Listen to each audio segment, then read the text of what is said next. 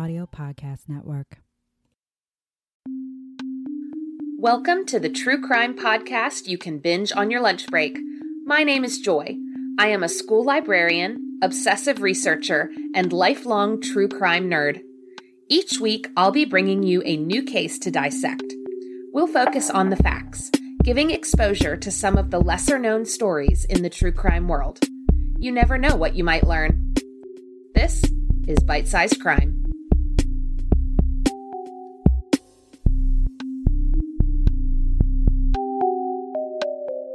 Welcome back to Bite-Sized Crime. This week's case was recommended to me by a listener, and my research into it took me on quite a journey. There are so many stories out there that deserve to be heard, so if there's a case that's important to you, I'd love to hear about it. There's a link in the show notes that will take you directly to the submission form where you can recommend a case for the podcast. This week's case takes us to the island of Guam, where a brutal murder changed a family and their community forever. This episode discusses sensitive topics and includes graphic descriptions, so listener discretion is advised. 15-year-old Timicca Nauta was born and raised on the island of Guam, a U.S. territory in the Pacific Ocean and the largest of the Mariana Island chain. Timicca was the youngest of 4, and her siblings adored her. After their mother passed away, Timicca and her siblings were surrounded by the love of their large extended family and the close-knit community of their Chamorro culture. Like most teenagers her age, Timicca loved hanging out with her friends, making TikToks, taking photos, and generally goofing around. She was bubbly and happy, always up for a new adventure. At home, Timicca loved to draw and create, but music was her passion. She sang and played the ukulele quite skillfully, something she taught herself, and had dreams of becoming a superstar. Timicca was also kind and thoughtful. She was always willing to jump in when someone needed help, and she was determined to see the good in others.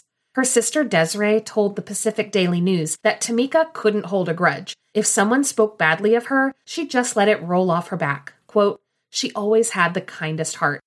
Timicca lived with her grandmother Salome in the village of Dededo on the northern tip of the island. Salome Nauta and her son Rick lived in the main house, a semi-concrete structure on Chalang Kota. On the same property, Timicca had built a small wooden shack with a tin roof. According to her family, Timicca had wanted a separate space for herself and Desiree, so they tore down an old tool shed and repurposed the wood, creating a small room that they shared.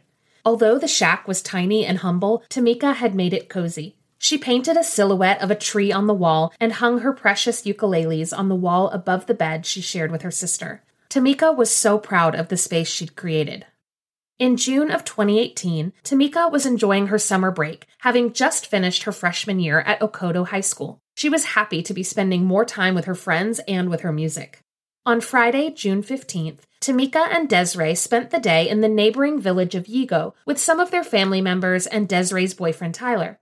As the sun went down and everyone prepared to go home, Desiree decided she wanted to stay in Yigo for the night, so Timicca headed back to Dededo with her uncle. When they got home, Timicca still had energy and wasn't ready to settle in for the night. Her cousin Dravon, who lived in a converted bus on the property, suggested they watch a movie.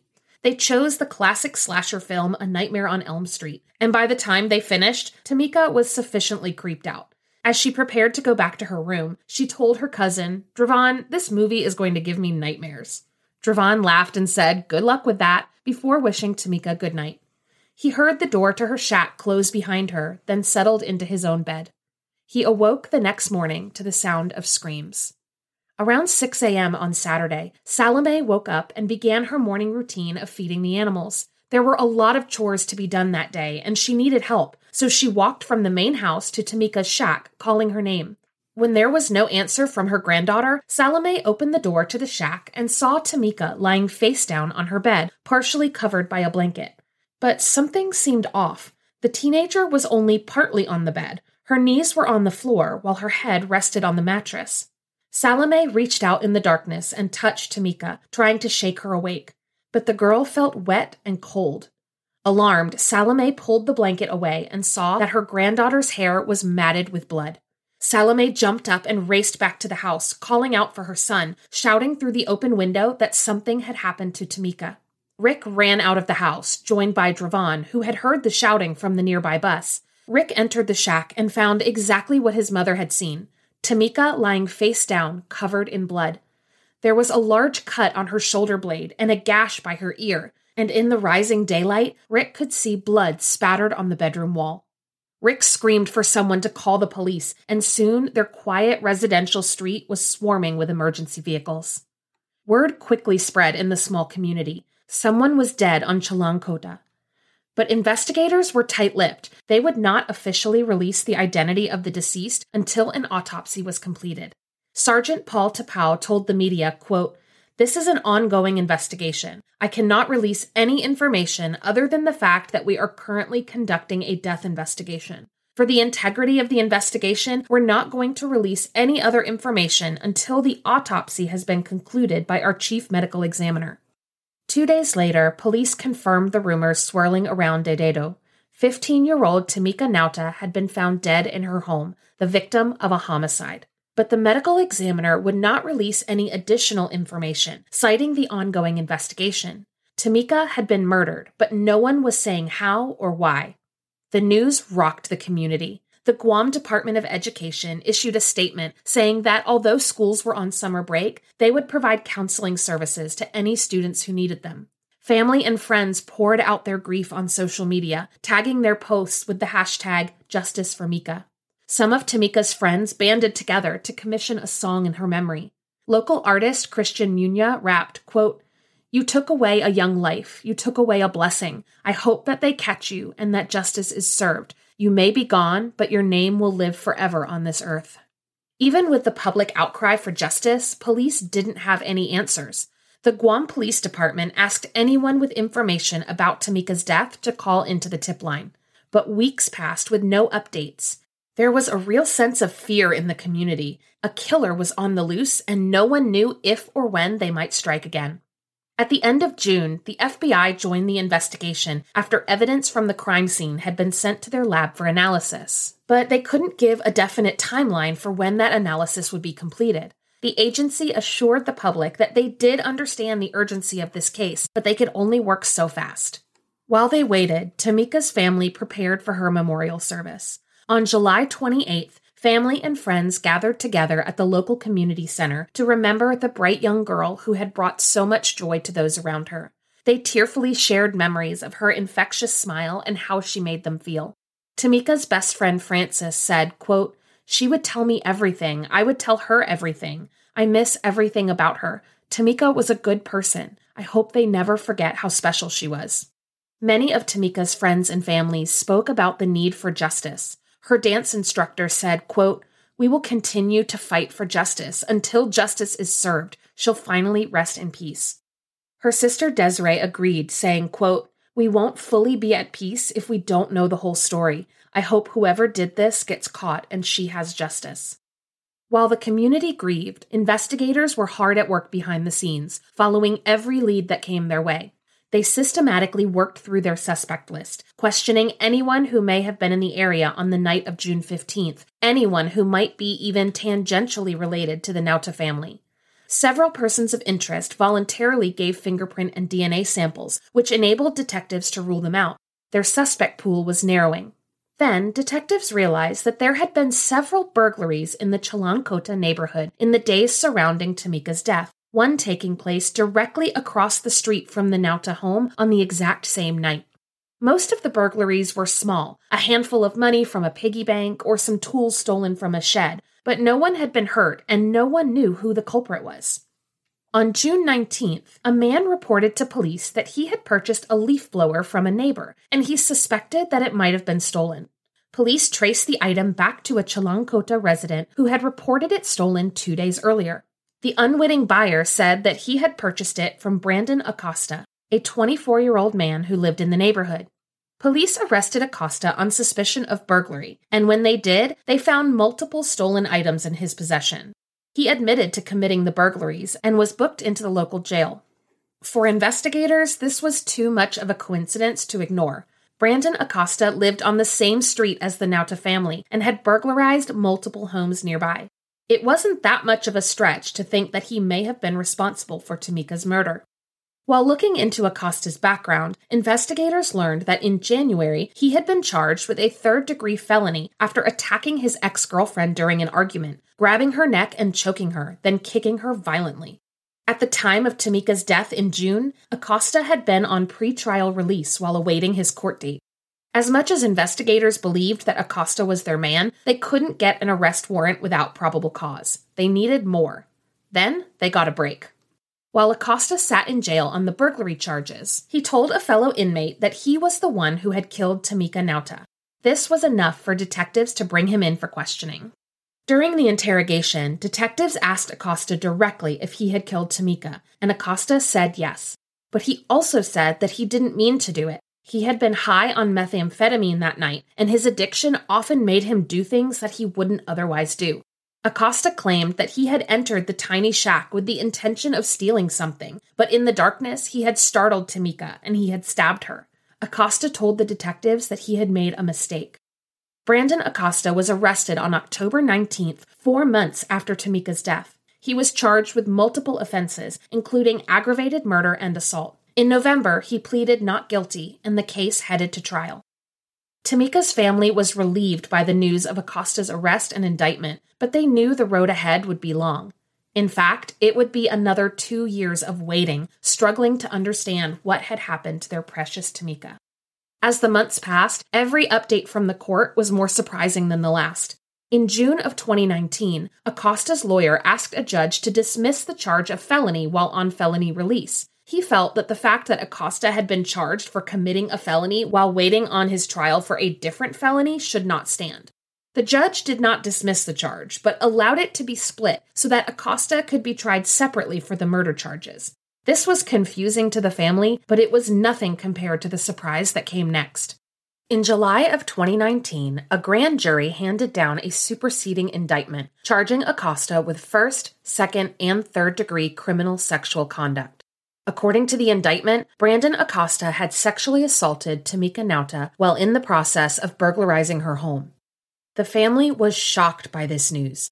Back in 2018, they had been told that a rape kit was not done on Timicca during her autopsy, so to find that out now was devastating. Her Aunt Rose told the Pacific Daily News that the family should have been told first, not the media. Quote, "If not to the public, at least to us, to the family, so that we know where we stand and what's going on and we aren't left in the dark." Finally, in February of 2020, the trial of Brandon Acosta began.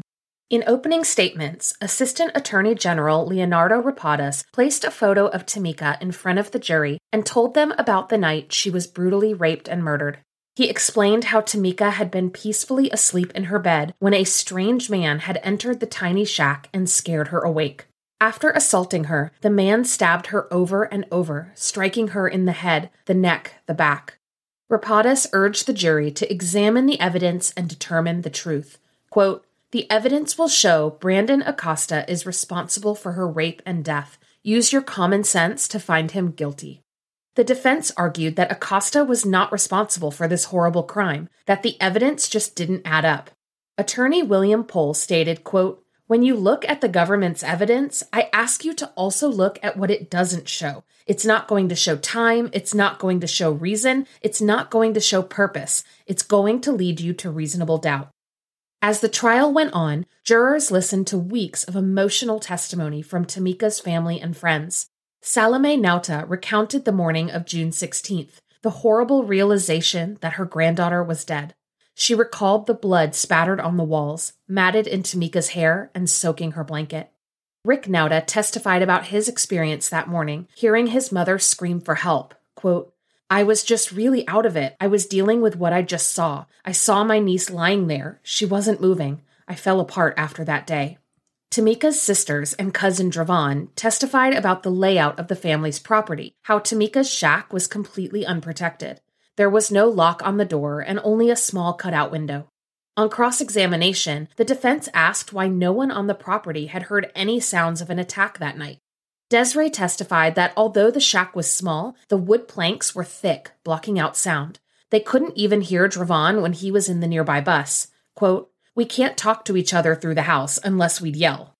Several forensic experts testified about the crime scene and DNA evidence. Dr. Martin Ishikawa told the jury about Timicca's injuries and stated that she had bled out after multiple sharp force blows. FBI forensic examiner Brandon McCollum testified that the DNA samples collected from Timicca's body contained male DNA. When they compared the samples against multiple suspects, it was only a match to Brandon Acosta. Perhaps the most compelling evidence in the case was Acosta's own words. In addition to the confession he made to investigators, Acosta also implicated himself to several other people. Acosta's sister-in-law Raylene testified about his behavior in the days following Timicca's death. On June 17th, the day after the murder, Raylene said the whole family was gathered at their shared home on Chalan Kota to celebrate Father's Day. According to Raylene's testimony, Acosta had been casually chatting about the murder during dinner, saying that he had heard that Timicca had been found bent over with cuts on her body, that she had just been wearing a nightshirt and underwear. Acosta claimed that he had heard this information from his girlfriend's brother, but Raylene and the other members of the Acosta family were disturbed by what he was saying, how he knew so many details about the crime scene when no information had been officially released. Her husband Joshua, Brandon's brother, also testified to this, confirming Raylene's statements. They said that Brandon Acosta had been acting strangely that day, more quiet than usual. They didn't put it together at the time, but they had come to believe that he truly was responsible for Timicca's death. A few weeks into the trial, Acosta's defense requested that the Superior Court judge dismiss all charges against his client, saying that the prosecution had not presented enough evidence in the case. Attorney William Pohl told the judge, quote, "It is our position that legally several of the charges cannot be sustained and should be dismissed before it ever reaches the jury. Some of these issues will be a first impression for Guam, so these will be very important issues that could end up going to the Supreme Court, depending on the outcome." But before the judge could decide, the territory of Guam was put on lockdown due to the COVID-19 pandemic. The trial was paused, but things were still moving behind the scenes. In April, the judge denied the defense's request for dismissal, ruling that the charges would stand, but the defense was not giving up. In June, they filed an official motion for acquittal, saying that they were interested in moving the case along and resolving the matter quickly. This motion was also denied. The trial eventually picked up again, but the courtroom was limited to only the necessary participants, and COVID regulations were strictly enforced. The families were allowed to watch via live stream, and the jury was shown hours of taped testimony to refresh their memories. Finally, in July of 2020, the prosecution and defense rested their case, and the jury was left to decide. After just one day of deliberations, the jury reached a unanimous decision.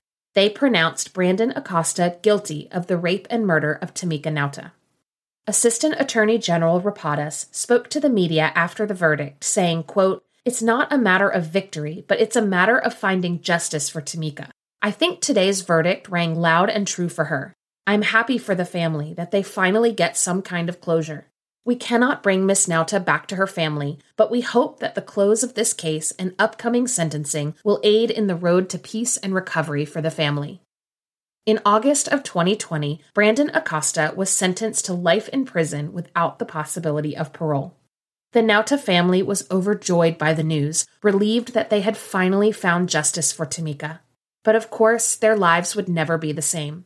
Timicca's Aunt Rose told the Guam Daily Post, quote, "Our family is so different now. Things have changed here. A life that was taken that wasn't supposed to be taken. She was such a beautiful girl."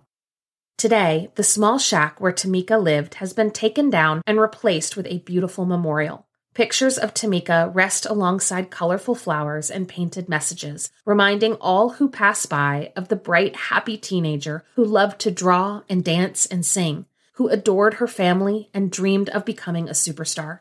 Her light was put out far too soon, robbing the world of all she could have been. Thank you for listening to Bite-Sized Crime. This episode was written, researched, and edited by me, Joy Scaglione. Theme music is by Arts Guitars. For episode transcripts, pictures, and sources, please visit bitesizedcrimepod.com. You can also follow the podcast on Instagram at bitesizedcrimepod. If you have a suggestion for a case I should cover, please email me at bitesizedcrimepod@gmail.com. And be sure to subscribe and review on Apple Podcasts or wherever you like to listen.